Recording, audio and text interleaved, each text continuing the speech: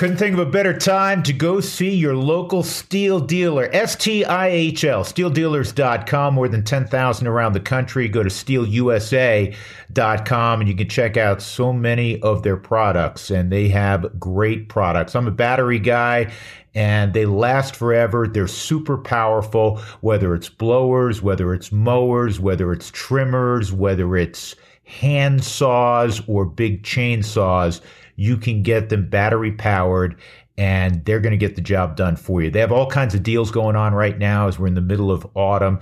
You just got to go check it out, and you're going to be glad you did. It's going to make your property that much prettier, and it's going to make your life that much easier. What could be better? Steel, STIHL. They are the best. This week on the Drew Goodman podcast, a devastating loss for the CU Buffs and the interesting reaction of Coach Prime. This ain't the only thing that's going on in life. I mean, all you guys are dealing with something. You're still moving, you're still progressing, you're still going forward. We got to do the same darn thing. We didn't expect that. Zach Goodman joins the show to talk MLB playoffs and the Colorado Avalanche. It's fun to watch a team be that good, and you know that they have a shot. You know that they're going to be around at the end of the year making a push for the Stanley Cup. Plus, we're looking ahead to Nuggets-Lakers. Subscribe to the Drew Goodman podcast wherever you find podcasts, and tell your line mates. This is the Drew Goodman podcast. Welcome in, everybody. Show number 224 on our little podcast. We thank you, as always, for joining us. My middle son, will be along in a little bit. Zach Goodman. We'll talk baseball. We'll talk hockey. That's right. The NHL season has started. The Avs are underway. But I have to take you back to last weekend. So Friday, I was out and about. Actually, you know where I was? I did... for Altitude Radio, they asked me to do a high school football game. I said, I got nothing going on. So I did Valor taking on Rock Canyon on the radio, and it was fun. Good to be at a high school football game. Love high school football. And so I got home, and fortunately the Buffs started late. So I knew I was going to catch the better part of the game, or at least the second half. So I sit down, and the first half's ending, and the Buffs are up 29-0. I'm like, great. This is as it should be. They're beating a team in Stanford that they ought to beat, especially on their home field. And they're doing it decisively, or as Coach Prime likes to say, dominant. We're going to be dominant. And they were dominant in the first half. And then, as we all know, the second half happened. I'm pausing here because there's no way that should have happened. And you give Stanford credit. They were better offensively. They put some drives together. What happened to Colorado's offense? You kidding me? All you had to do was score, one more touchdown, and seemingly you scored with ease in the first half. That was a horrible, horrendous, horrific loss. I ran out of adjectives.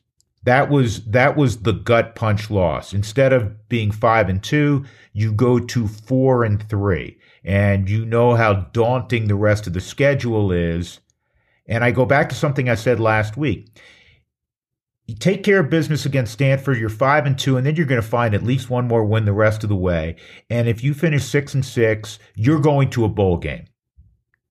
It's not a New Year's Day bowl game, but you're going to some kind of bowl game. And you will look back, all the most ardent Buff fans, all of the most ardent critics of Deion Sanders, and you'd say, what an overwhelming success. That would be the epilogue. That would be what was written postscript on the 2023 season. It is still possible, certainly. Now you got to win 2 more.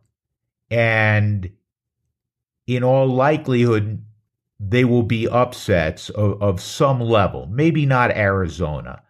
But when you talk about, Washington State, Oregon State, UCLA, Utah, those are all pretty good teams. They've all been or are currently in the top 25 in the nation. That was a huge loss. You can't overstate it. It was tremendously disappointing, and it was humbling for the head coach as well. And I put this out on social media.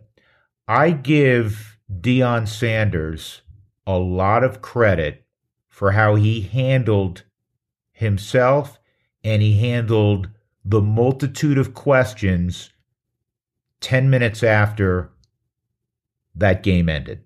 Hats off to our opposition today. I'm truly upset. I'm truly disturbed. I'm going to try my best to stay composed and do the best of my ability to handle this press conference because you deserve my best, and I'm going to try my best to give it to you. And, you know, he was not afraid to even criticize his son. First of all, he should have never thrown the ball. Should have never thrown the ball. I don't know if they played it on a replay to show what happened with receivers on that play. He shouldn't have never thrown the ball, though. Just give us another down. Let's kick field goal. And we've heard him, as any dad / coach should, heap high praise on his son. But he was critical of the second overtime, off balance, just heave into the end zone that was picked off. And I'm sure he was feeling the disappointment of not getting it in the end zone for a touchdown when you were set up at the 2-yard line, 1st and goal at that point. And then that heave on 3rd down that just really threw it up for grabs, which, that's not something we've seen from him. He's played at such a high level this year. And that cost them 3 points in all likelihood. And then if you go on defense with a 3-point lead, if your defense holds Stanford to 3, obviously, you're still in the game. But now Stanford had the football, and they knew we're just going to play for a field goal, and we're going to walk off winners here. That was bad. I mean, I keep coming back to the same thing. It still guts me thinking about it, and I'm sure it guts all of you thinking about it. And here's something else that came out of that post-game press conference by Deion Sanders, who, as great as he's been as an athlete and everything, he'll remind you that he's touched, he's been successful, and he's a winner, and he's going to make the Buffs a winner, and I believe it. But he's been humbled a little bit over the last few weeks after the flying start. Colorado State, they were most fortunate to come away with an overtime victory there. I think we'd all agree with that. Got humbled when they went to Eugene against Oregon. And they fought and ended up playing a really good game against USC, but that was a loss. Had to beat Stanford, and they did not. And late in that press conference with the media in the aftermath of the loss to Stanford, he said something that I found very interesting. What I just said in the locker room to the team is they got to make up in their mind, are they in love with this game or are they in like with it? Because when you love something, you give to it unconditionally. We got to figure out, do they love it or do they like it? I think for some people listening to that, they say, what do you mean, man? There's a difference between loving it and liking it. Yeah, I understand that in layman terms, but, major college athletes, major college football players, you mean not all of them love it? And I've talked about this in the past. And in fact, I recently was talking to Buddy Black about this. When you talk about, we'll confine it to the 4 major sports right now. Guys who play in the NFL, guys who play Major League Baseball, NHL, NBA, they're the best in the world, bar none, at what they do. It's the best league in the world. They're the best players in the world. But even within that finite, exclusive group, there is a different level of competitor. There's a different level of competitor even among the stars of those leagues. Michael Jordan's the most obvious example. Yes, extremely gifted. But his desire and yearning to win was higher than everyone else's. And so what Coach Prime is talking about here is, yeah, they're all Division I football players in his locker room.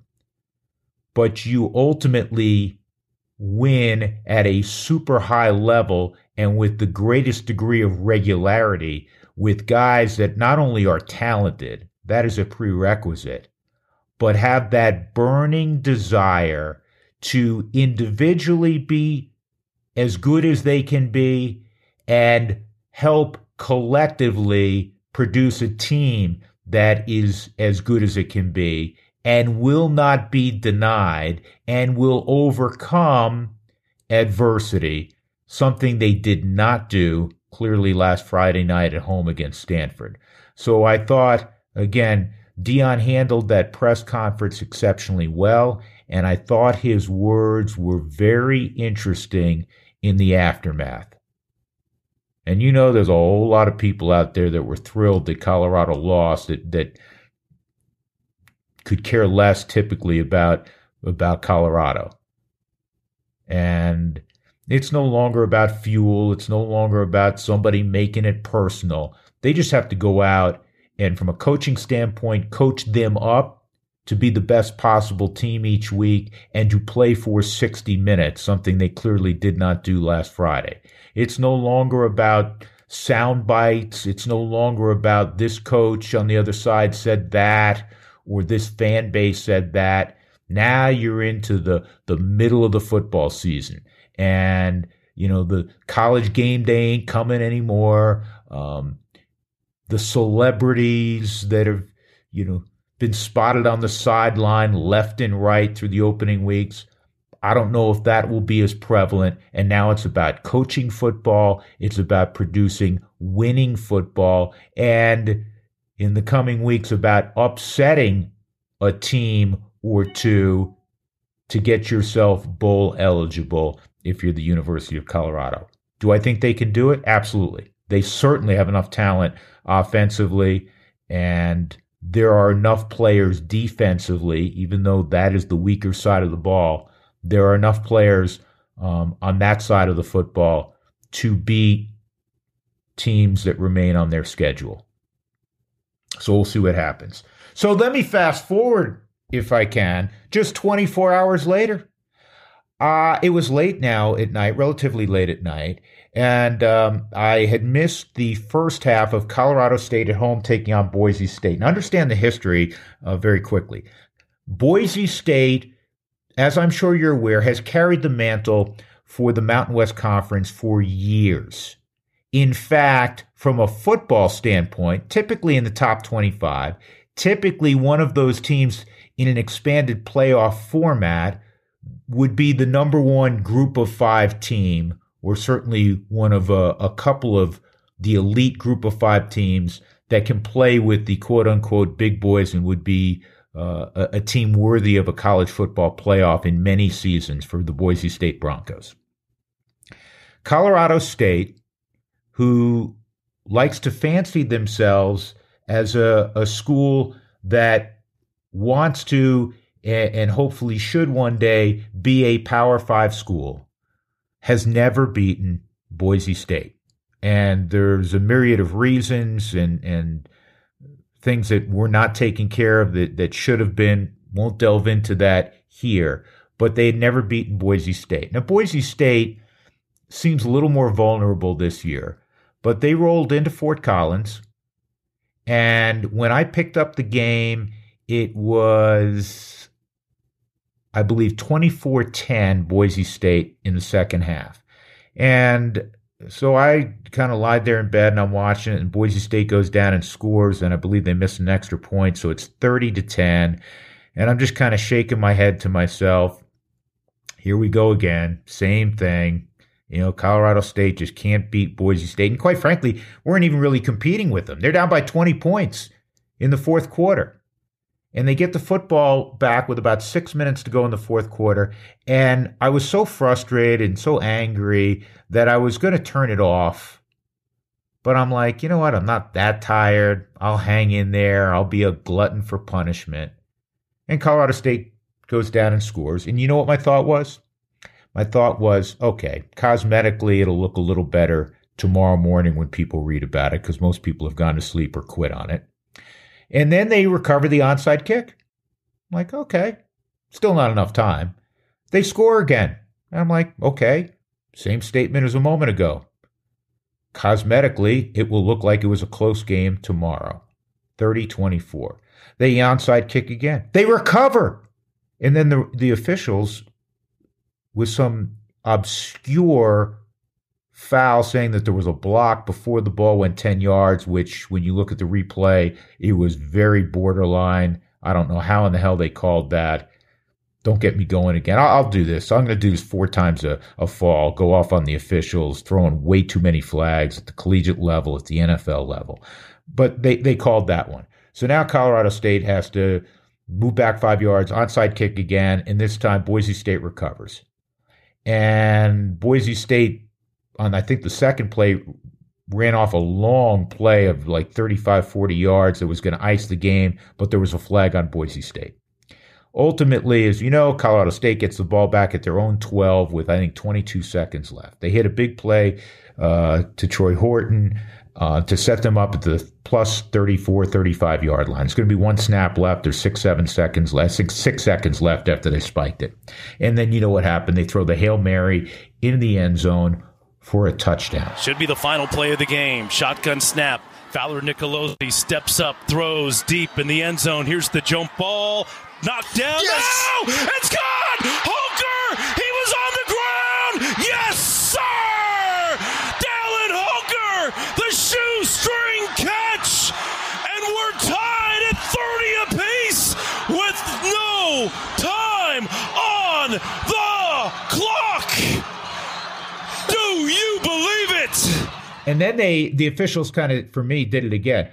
Really, I mean, it's such a crazy play. You're going to flag a team, in this case Colorado State, for excessive celebration and unsportsmanlike conduct. So that made the extra point 35 yards as opposed to, a 20-yard routine extra point.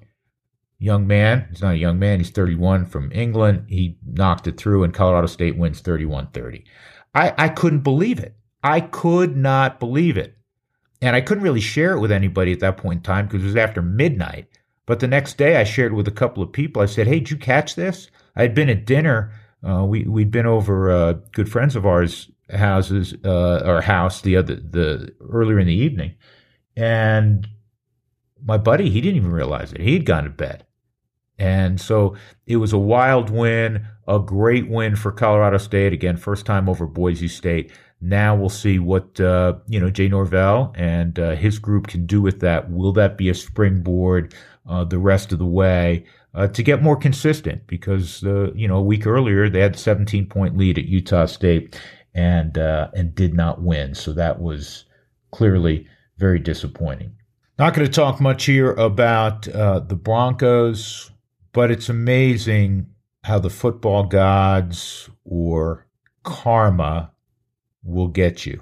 Last week we were talking about how the Jets beat the Broncos and Nathaniel Hackett got his after the comments by Sean Payton in the offseason.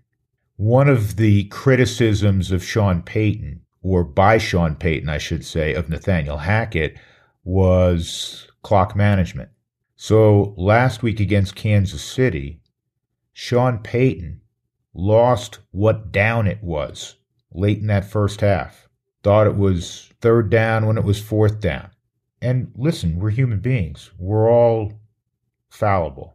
But when you set yourself up as the guru, and when you criticize your predecessor for the very same things and actions, inactions, or mistakes that you have now made on a couple of occasions, and forgetting the down as the head coach, and where are all the other guys in your ear? And then calling a timeout to actually help Patrick Mahomes. Now, granted, I understand, as he said after, Kansas City had a timeout, and he owned it. He owned the mistake. But it's, another paragraph to be written, maybe a couple, in what has been an ugly, ugly first year for Sean Payton. All right, at this point, we're going to talk baseball, a little hockey, and great to have one of my boys back in town during fall break, and get to hear from my middle son, Zach. All right, buddy, the Major League playoffs are in more than full swing. They've been going on for a while. What's the first thing that jumps out at you as to what you've witnessed? Teams getting hot at the right time, I guess. It's It's the Texas Rangers and it's the Philadelphia Phillies. We saw the Phillies do it last year, and the Rangers kind of giving off a little bit of the 2007 Rockies vibes, I guess. And I know that's a hometown thing for us, but just getting hot at the right time. They haven't lost yet in the postseason. Guys are all hitting and they're pitching, and it's been crazy the turnaround that they've had. And some people say they're an underdog. They have the fourth highest payroll in baseball, but the guys that they're paying have been playing at a very high level outside of, obviously, DeGrom's been hurt all year. Yeah, and the thing that jumps out to me, it's specific to Philadelphia. I knew Philadelphia, I think everybody figured they'd be a tough out, especially how they played the second half. The team coming back from last year, which was outstanding. But as we tape this, I think they've hit 19 home runs or 15 home runs in their last 4 games. That's absurd, but it's emblematic of where the game is today overall. Yeah, if you want to score, you got to hit home runs at this point in Major League Baseball. There's obviously some small ball aspects, but especially in the playoffs when you're facing these good teams, these good pitchers, it's hard to put together a lot of good at-bats and have good results over and over and over, whether that's a single, a double, whatever it is. It's a lot easier to run into a baseball and put numbers up on the scoreboard with one swing of the bat. Trey Turner's turnaround, and I know you follow the sport closely, it's pretty amazing. And I say turnaround because he was a great player. I mean, he didn't, it wasn't charity to give him a $300 million deal, but he really struggled the first couple of months. Philly fans can be as hard on their athletes as any city out there. And he has not only turned it around, but now they've embraced him. Not just because they turned it around, but I think it goes back to how he did it with the billboard that he bought, thanking the Philly fans, and it took a weight off his shoulders. And like you said, one of the hardest in any sport, a hard place to play, Philadelphia. But we've seen in the last 2 years, the fans kind of do that twice. Bryson Stott last year getting booed after he made 3 errors or whatever it was. And then the next time coming out and they cheered him on. And now Bryson Stott's had an excellent couple years for the Phillies. Obviously, this turnaround from Trey Turner, it's a slow start. It's baseball. It's a hard sport. And even the best players go through tough slumps. But he's coming around at the right time. We saw what he did in the World Baseball Classic. He rises to those big moments, and he's certainly doing it again here in the playoffs. Yeah, it's been wild to watch. Arizona's been a great story, and I look at Arizona, I look at Baltimore, I look at even Texas. You go back a bunch of years with Houston when they lost 100 games 3 years in a row, and if you're a Rockies fan, there's a process to it, but it gives you hope that it doesn't have to be 6-7 years of drawn-out losing. It's already been since 2018, where the Rockies have lost, more than they've won each year. But it's kind of interesting that teams have been able to flip it around that quickly. For Rockies fans in that hope, you see Jones and Tovar and Doyle and Tovar just today, Gold Glove finalist, as we expected. But yeah, the turnaround for those teams has been fast. But I think one of the main things you have to look at in that is why are the Diamondbacks here today? They've Zach Gallen, Merrill Kelly. Top-end pitching has really been good for them throughout the course of the year, but then they get it done in other areas. Corbin Carroll, people forgot how good Ketel Marte is when he's healthy. Maybe the best second baseman in the league, you could argue, when he is healthy. But they're getting from Moreno, Christian Walker, just a lot of different guys. And like you said, for Rockies fans, I think the main thing is obviously with all the injuries, the Tommy John surgeries to 4 of the top 5 pitching prospects in the Rockies organization. Those are the guys that you have to pitch. You have to pitch. And as exciting as all these young prospects are for the Rockies, that's the main turnaround that we'll have to see, is that they got to be able to pitch. And that's when you look at all the good teams for the Rockies throughout their history. In 2007, they had a pitching staff where all 5 of their starters had an ERA plus over 100. Obviously, we looked at Marquez and Freeland being Cy Young type of guys in 2018. John Gray was good in 2017. He was a great third starter. So pitching dominates. We talk about that nonstop in the sport. And that's what the Diamondbacks and the Orioles have been able to produce. Obviously, the Orioles have studs across their entire lineup and are set up for a lot of success for many years to come. You live and go to school and play ball in the Midwest. What do people know of of a Nolan Jones, of an Ezekiel Tovar, of a Brenton Doyle? Are they even topics of conversation? Not necessarily. Most of the time we're talking about Cardinals baseball there. It's one thing about St. Louis, they love their Cardinals. I don't know of any fan base that I've really been around that really a baseball fan base where that's all that city's about. They live and breathe Cardinals baseball. So that's mostly the topics of conversation, especially this year when they had such a down year that there was a lot of talking of that, and there wasn't as many paying attention to the rest of the league, because in any sport there's some fair-weathered fans and they're not going to pay attention to the rest of the league when their team's not doing well. So no, there hasn't been a lot of talk of Nolan Jones, maybe with some of my friends that are paying more attention to baseball, because what he did since getting called up, he was one of the best players in baseball, plain and simple. The stats won't, obviously he only played a little over 100 games, so he missed a bunch of games at the start of the year being in AAA. But ever since he came up, he was legitimately one of the best hitters in baseball. And then on top of that, he led the league in assists in the outfield, and you could have added on to how many more you would have had. It's not just how strong his arm is, but it's literally every time he throws the ball from 200 feet away, it's hitting Elias Diaz right in the chest or in a perfect place to tag. So Nolan Jones has had a special year, and all the tools are there to have a special career. Yeah, it's fun to watch him, and when I think about him, he has a different competitive level than most guys. He has a desire to be great. He was on the show the last couple of weeks. We split it up into two parts. I love his passion. I love his fire, not only to be individually great, but to be part of a winning environment. It's really important to him. I think it's important. Obviously, everybody wants to win. Everybody wants to win. I think it's a talking point throughout baseball, and something the Rockies are trying to build, winning at the minor league levels, so that you build a winning culture, so that when these young guys get called up to the big leagues, yeah, they might be young, whatever it is, but they've been winning for a while. They've been having success for a while, and that hopefully translates onto the field. And obviously, Nolan Jones, it goes without saying. We've said it over and over. He's the main piece when you look at what the Rockies are going to go try to build up in the next few years, over the next decade, maybe even.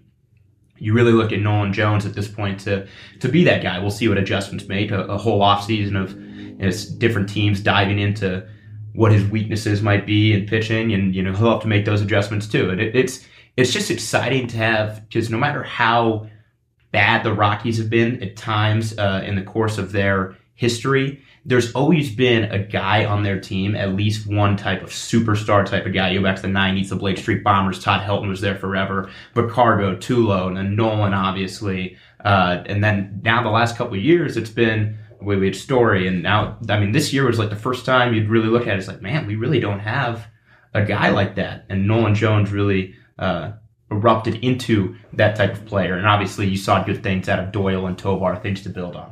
Yeah, I think it's a great point. To be fair, to be objective, there have been times the last couple of years, until maybe the emergence of the aforementioned guys, that the Rockies weren't good, and they were also boring. That even in some of their lean years, and we know the history, and there's been, unfortunately, more lean years than years where the Rockies were in contention and went to the postseason. But there was a Cargo, or a Cargo and a Tulo, or a Story and a Nolan Arenado. And for that reason, they were interesting. And you always felt like they had a chance. In the last couple of years, you didn't feel that. Now, just peeking ahead to next March, and pitching is going to be a challenge. We know the sport's about pitching, right? But you go, wait, I want to go watch Nolan Jones play. I want to watch Brenton Doyle continue to play the outfield and watch his development offensively. I want to see Ezekiel Tovar, who was terrific as a rookie. And so not only is there hope, but they're guys that are interesting. Yeah, and their talents at the level that you need it to be. They have a lot of tools.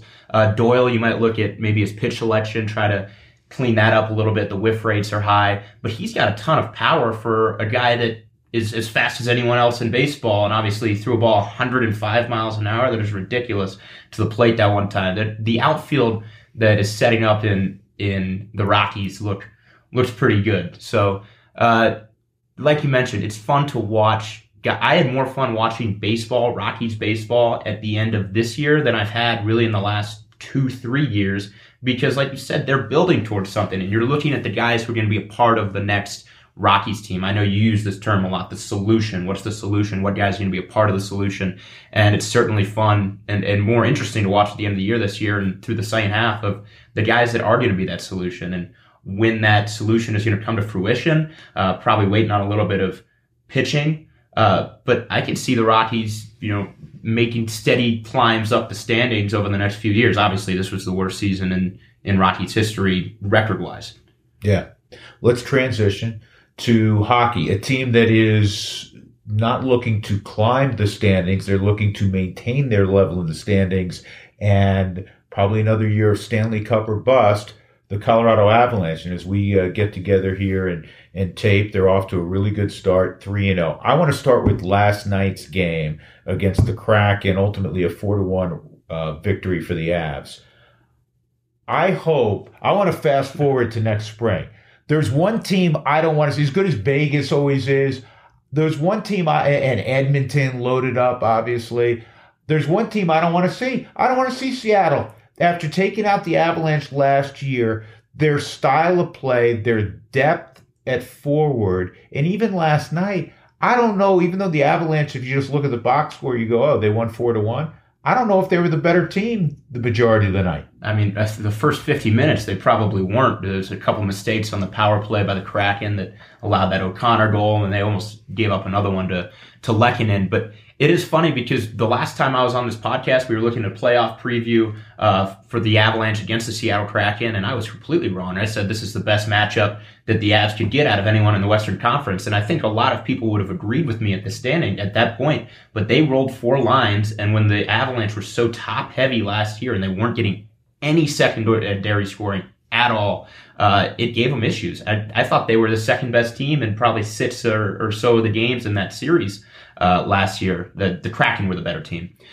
So last night they gave them fits too. It is interesting. Seattle's 0-3-1. They haven't had success. They've not scored practically at all against teams. I mean, well, they didn't score much against the Avalanche last night, but that was more of a testament to Alexander Georgiev than anything else. But for some reason, they play the Avalanche really well every time. Yeah. And it is the depth. So what's your early take on the number of moves that the GM McFarland made and ultimately Joe Sakic made to address the depth at forward?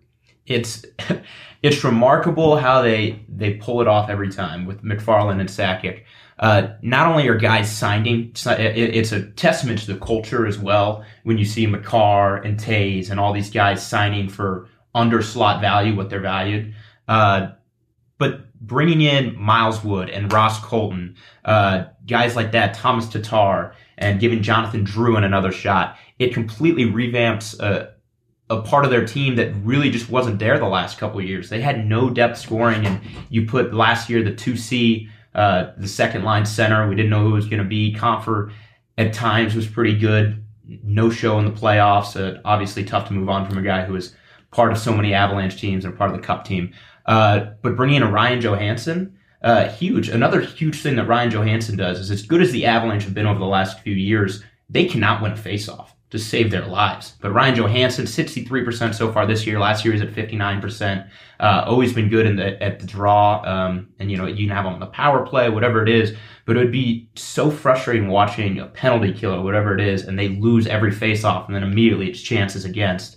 So I think throughout every need that the Avalanche needed, I think Sakic and McFarland really addressed that this offseason. And obviously, we'll see how it turns out. They're 3-0 right now. Lots can happen. But just in terms of depth and more guys you go down the lineup having confidence in, this is certainly a better team than last year. In professional sports, it's hard to stay on top. We like to talk about dynasty. There are very few dynasties. I mean, Houston's being mentioned as such. They've won one world championship, but they've gone to almost an unprecedented 7 straight ALCSs. In hockey, Tampa has had a really good run. The Avalanche have elite talent, and it's almost as if, okay, they won a Stanley Cup last year, disappointing first-round exit, and now it's a refocus. We need to get back there. And as hungry as they were 2 years ago, I'm sure the same hunger existed, but it's easier to slip after just having won the cup. And this year, maybe it's easier to refocus in that same breath. Yeah, and you saw just quotes out of McKinnon and how hard this has been his entire career. He's first on, last off the ice at every practice, but 14 shots the other night. I've never heard of something like that. And that kind of shows he's ready. He came out firing, and it obviously means something to him. And without Landeskog in the locker room every night, you're looking at McKinnon. McKinnon's a captain that is wearing the C on every single team in the league, other than maybe the Oilers or the Penguins, if Landeskog wasn't already that guy. So they're going to lean heavy on a guy like that who cares that much. And it's kind of a special thing to have as an Avalanche fan, is you have a guy that cares that much about the game, cares that much about winning and team success, and he's going out there and putting everything on the line every night. And that's a guy they're going to have to lean on heavily for just team morale throughout the course of the year. And they have some more veterans in there too. But you see Mikko and now Kale stepping into leadership roles, obviously, and it'll be different, but it's certainly an exciting group. You just talked about something that I mentioned earlier, and I've said this many times, and since you grew up with me, you've heard this a lot when I've talked to you and your brothers, that there are people that are really talented, and the people that are the best in the world among the elite are the ones that are talented, but have this competitive level that is elite also. And not everyone has it. McKinnon has it. Yeah, and it's this, obviously people always bring up the Kobe Bryant mentality, Mamba mentality, but when you look at different guys in all these different sports that are having success, great success, not just small amounts of success, you look at the effort they put in. There's been a lot of talk about how McDavid goes about his stuff. Obviously, McDavid's the best player in the world. But McKinnon, Nikita Zadarov, when he had that interview, kind of opened up the floodgates to everyone questioning, not questioning, but just being aware of the things that he's doing to be great. But then you look at guys like Tom Brady and Nolan Arenado in our sport, and Shohei Ohtani. These guys live and breathe their sport, and everything they're doing in their entire lives is to get better at their sport. And so, yeah, not only do you have to have this immense amount of talent, but you have to have this drive and the will to be great. And that's certainly something Nathan McKinnon has. Yeah, I want to play a soundbite. It's our buddy Connor McGahey calling the goal last night by none other than guy who scored 55 goals last year. Spins free, Rantanen, he shoots and scores! The Moose is loose! The Moose is loose. Connor McGahey does a fantastic job in big calls like that. I listen to his, as broadcasters, we like to listen to guys who do a really good job. And I listen to his highlights that they post every night. He does a fantastic job. But Mikko Rantanen, 55 goals last year. He's solidified himself as one of the best players in the league. It's crazy. The Avs have 3 of the top 10 probably players in the league.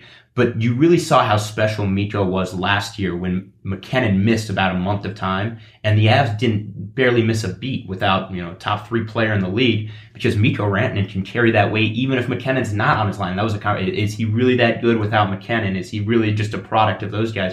He was alone out there. There's games Makar missed while he was out there too, and he was carrying the Avs to victories. And he's a special player. And the first few years it was all about his playmaking ability, his ability to pass, and he's still a great passer. But it was never about his shot and being able to put pucks in the back of the net. I mean, he is a fantastic one-timer from the right side, and his wrist shot is great as well. And we watched it in the shootout the other day. He just casually strolls in and picks that top right corner. He didn't even make a move, just an easy wrist shot.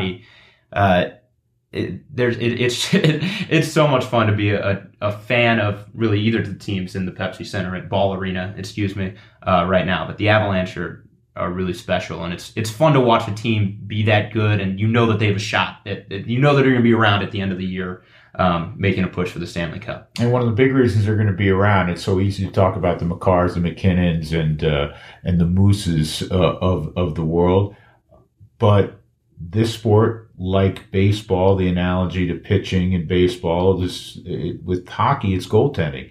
And Georgiev, who was terrific last year, is a guy that can steal games with his ability when the puck isn't being put in the back of the net.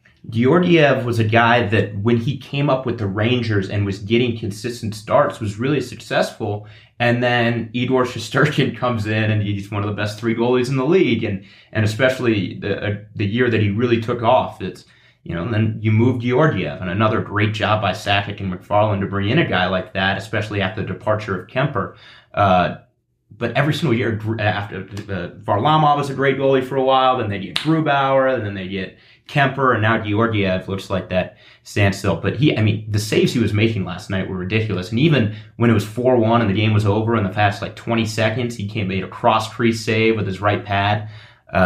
He's been great, and you have to have a good backstop. And he's certainly elevated to his game where it's hard to argue that he's not one of the best 10 goaltenders in the league.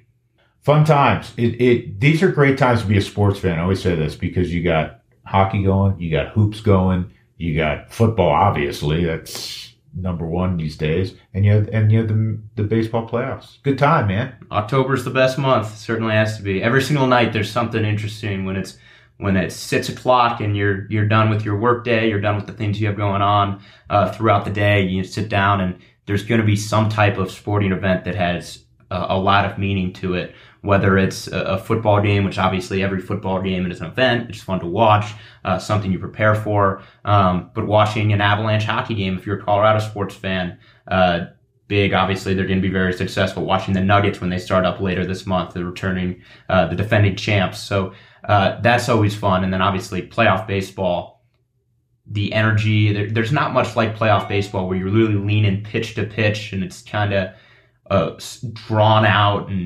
And I thought that the pitch clock might take away from that a little bit, but it's actually it hasn't made an effect really at all on that. The games this postseason have been, the ones that have been close have been fun. There's been kind of a decent amount of blowouts and some series sweeps, but nothing like playoff baseball, and there's really not much like it at Citizens Bank Park either. So it's been fun. I like just watching the crowds and seeing stuff like that and watching big players have big moments in these big situations.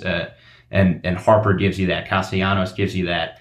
And now we're going to see Corey Seager and Marcus Semien and guys like that doing that with, but obviously at the time we're recording this, both teams up 2-0 in their respective series. So it's fun to see star power. It's fun to see fans and cities fully engaged into one team, one common goal. But sports is beautiful. It brings people together. Yeah, it does. And to pick up on something you said, I guess if I was going to nitpick anything, the playoffs on the baseball side have yet to produce the high drama of a ninth inning game or even beyond that, an extra inning thing. And there have been a lot of one-sided games. But listen, all it takes is one or two, and then we're talking about that. Good luck in school. Good luck in your 6th year of collegiate eligibility. You're done after this. And, have fun. And then you can hold a mic full time. That's the goal. They're finally kicking me out off the baseball diamond. So 6 years enough. There you go. Love you, buddy. Love you too, Dad. Hey, before we get on out of here today, I want to talk a little bit about the NBA World Champion Denver Nuggets and their budding rivalry with the Los Angeles Lakers. Don't you love it? I mean, the Lakers always have to be in the news. The Lakers could go 0-82, and they're still going to be the lead story when people talk about the NBA like 97% of the time, which drives me batty, and it drives, I'm sure, all of you batty. So, they had the conversations with Anthony Davis, and somehow he's miffed about the Nuggets and some things that were attributed to the Nuggets as to what was said, and we're going to be ready for them. Well, how about, here's a revelation. How about y'all being more ready when you were playing the Nuggets last spring, when you got swept by the Nuggets last spring? Maybe that would have been the better order of business. Overall, with the Nuggets opening up against the Lakers, I think it's awesome. It's great. Just adds a little more juice. And if the Nuggets weren't already fired up for their opener, weren't already fired up to take on the Lakers again and AD and LeBron, now they have a little extra incentive. I didn't quite understand that. But there's a lot of things that are said each and every week, before game, after game, that I don't always fully comprehend as to why. That will do it for this edition. Enjoy football this week. Enjoy the Major League playoffs. Enjoy the Avalanche. Enjoy the Nuggets. What a wonderful time of year. Talk to you in 7 days. Stay safe. Stay well.